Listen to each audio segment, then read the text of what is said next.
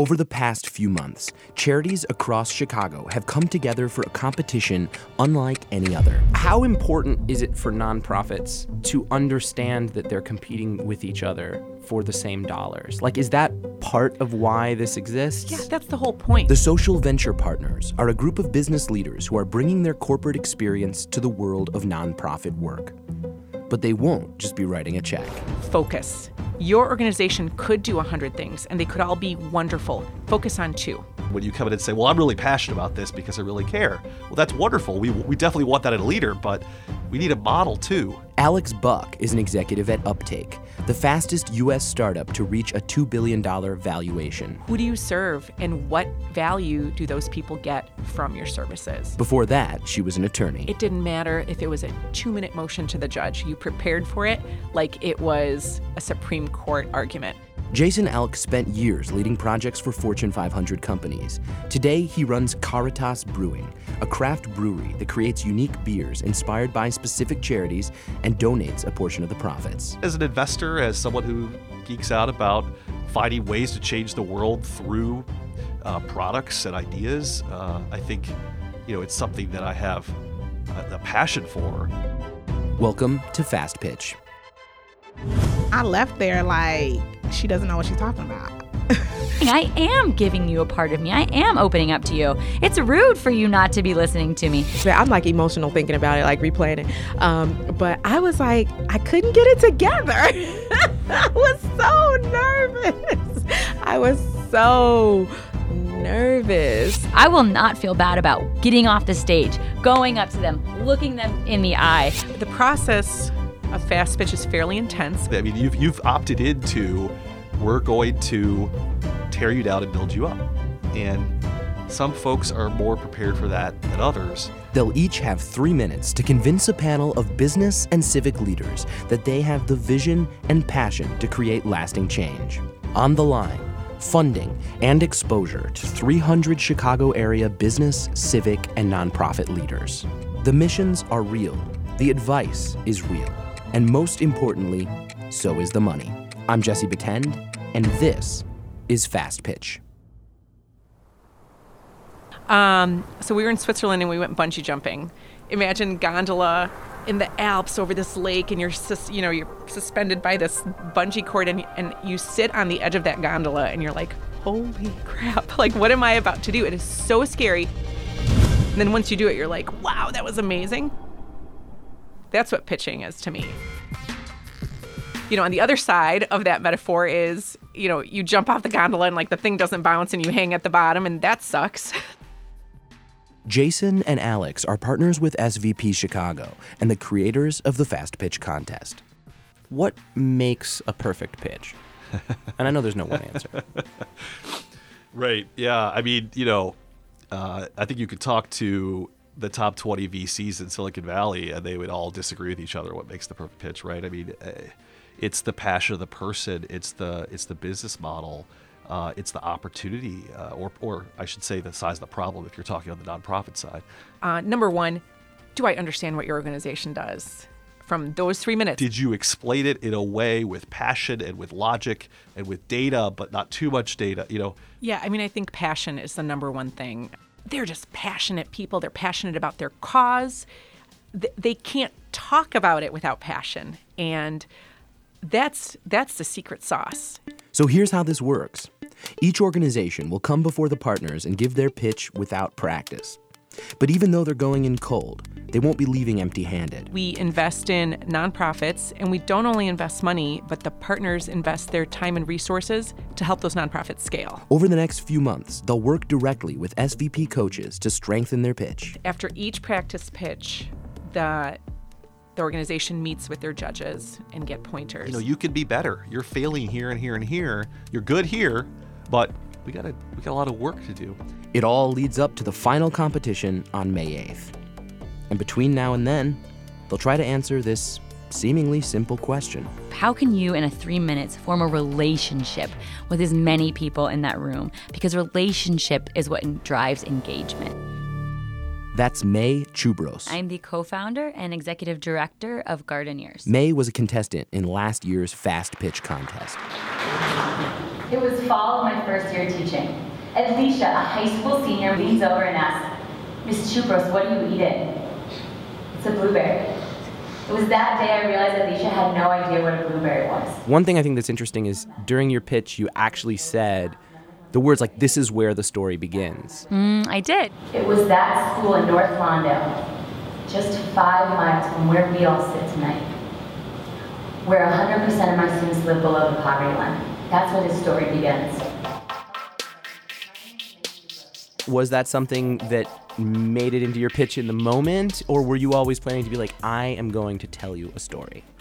So I think storytelling is a great way to describe how we should be pitching. But I think, honestly, I can really give credit to the fact that I was a teacher for 7 years. And kids, that has really made me into like very comfortable in front of an audience.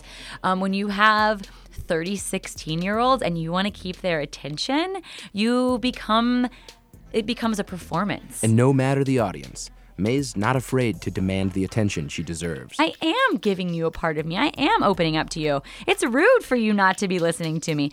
So I will not feel bad about getting off the stage, going up to them, looking them in the eye, like bringing them in, because some people are coming along with the ride and some people are harder to engage. So you have to feel that balance, and ultimately I've won more battles than lost that way. It was a story. It is a story. And I wanted to bring people along for that ride. But some stories are just harder to tell than others. I'm thinking, oh, this is great. I'll just go in and tell the breakthrough story the breakthrough way. And I remember the first time where we had to just do our pitch in front of the coaches, and they ripped me to pieces. Walanda Cannon represented Breakthrough Ministries in last year's Fast Pitch. What we do is focus on 40 blocks, and we just wrap our arms around them and look to meet all of the needs of those people within those 40 blocks. Frankly, it was hard at first to understand what Breakthrough actually did. Like, where do I put them in this logical space? It was very broad. I remember this one coach, and I don't remember his name, but I remember him vividly. He said, "Gosh, you're so passionate, and it's great, but what do you do?" And so for me, I was like, what do you mean? I just spent 3 minutes telling you what I did. And so that challenged me quite a bit. I couldn't get that voice out of my head that said, "You're so passionate. I'm excited to do something, but I don't know what it is that you do." With those words still ringing in her head, Walanda came back for the final elimination round. I don't know what it was. I was so nervous. I am in my car talking to my friend, bawling, like crying. I was like, and I can't tell you my emotion. I felt anxiety. My stomach was in knots. I felt so nervous. Neither of the times until the last one, I couldn't get a, "Walanda, you did great." I never got that. I was looking to me, that was like validation for me. I never got it. Walanda made it to the final, but her nerves just wouldn't let her be. I could not stay in the room when they pitched. Really? I could not. I would say, okay, I would hope that I wasn't last, because then I would just have to be in the hall for the whole time. Which might have been a crucial move, because while Walanda was in the hall, some very confident people were pitching. I'm going to be honest. I put everything, my whole life was about that 2 months. Really? Like literally. My life centered around the pitch. That was my entire life. And I have a 2, 3, and 6-year-old and a husband, so that says a lot. Like literally, my 6-year-old knew lines from my pitch. No, yes, no. Yes. I told myself that day, I said, you know what, Deanna, if you don't mess up, you could win. And as I saw the other pitches, I got more confident. That's Deanna Sherman, co-founder and executive director of TrueStar Media, a nonprofit media company run entirely by Chicago's youth. From very early on, I just loved to convince people. You know, it's like literally I used to rap in high school and my name was Deanna Dills. And the reason I got that name was because the engineer was trying to charge me. You know, I'm this like young college student. And he said, "You're always trying to get a deal. I'm going to call you Deanna Dills." And before that, I had such a generic name like Lady D or something. So I was like, "Ooh, Deanna Dills. I like that." I mean, and it's still friends of mine that know me from that era that call me Deanna Dills. Deanna's pitch ended up taking home the top prize in last year's Fast Pitch. And it's become somewhat of an infamous moment. Let me tell you about Jalen, a shy and timid young man from Roseland, one of the most dangerous neighborhoods in Chicago. We still refer to it as the Jalen moment. The reason I won the pitch, in my opinion, is because I was able to get the young man who my story centered around to actually come to the competition. The promise of a rewarding career seems so far-fetched that many of you stop trying. You know, I'm telling the story of Jalen, and then I get to the end and I say, "We have Jalen here with us today."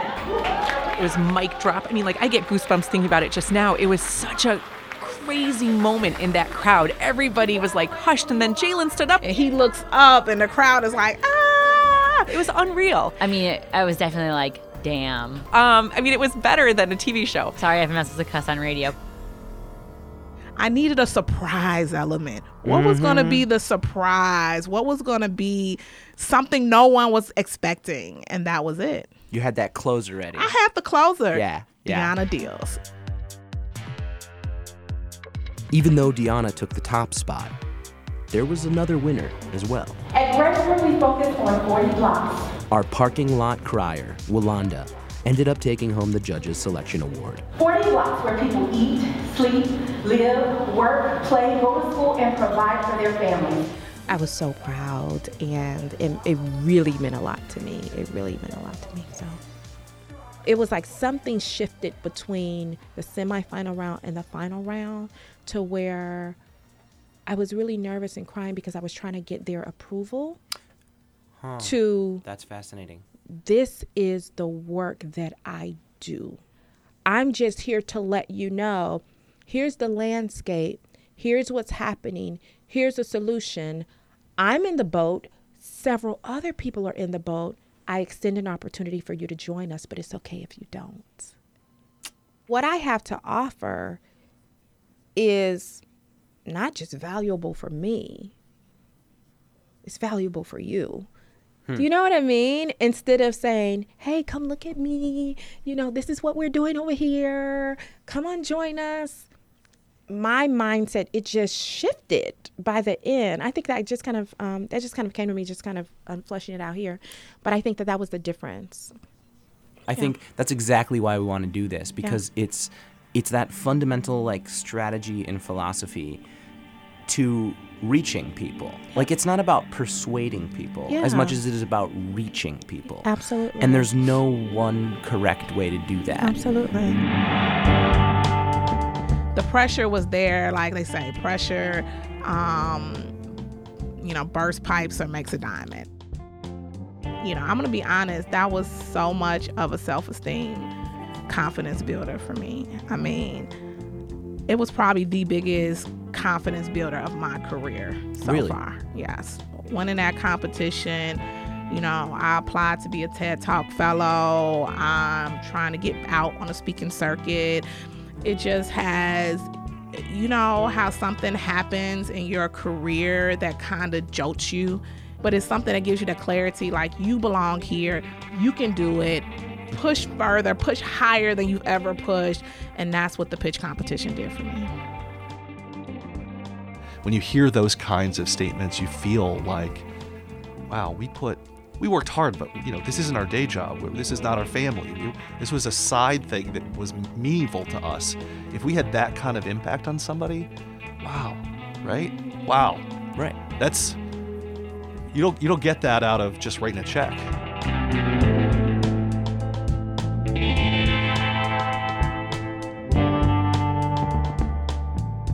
This episode of Fast Pitch is brought to you by SVP Chicago and Rivet. Over the next few weeks, we'll be introducing you to this year's contestants and the incredibly important work that they do. We'll be giving you an inside look at how they build their pitch, and we'll get Alex and Jason's advice about what they need to do to take home the top spot. The Fast Pitch Showcase is May 8th. Get your tickets now at svpchicago.org. Special thanks to Fast Pitch creators and SVP Chicago partners Alex Buck and Jason Elk, May Chubros of Gardeneers, Walanda Cannon of Breakthrough Ministries, and of course, Deanna McCleary Sherman of True Star Media. If you're interested in getting involved or finding out more about any of these organizations, you'll find links in the show notes for this episode. We hope to see you at the final showcase on May 8th. In the meantime, I'm Jesse Batend, and thank you for listening.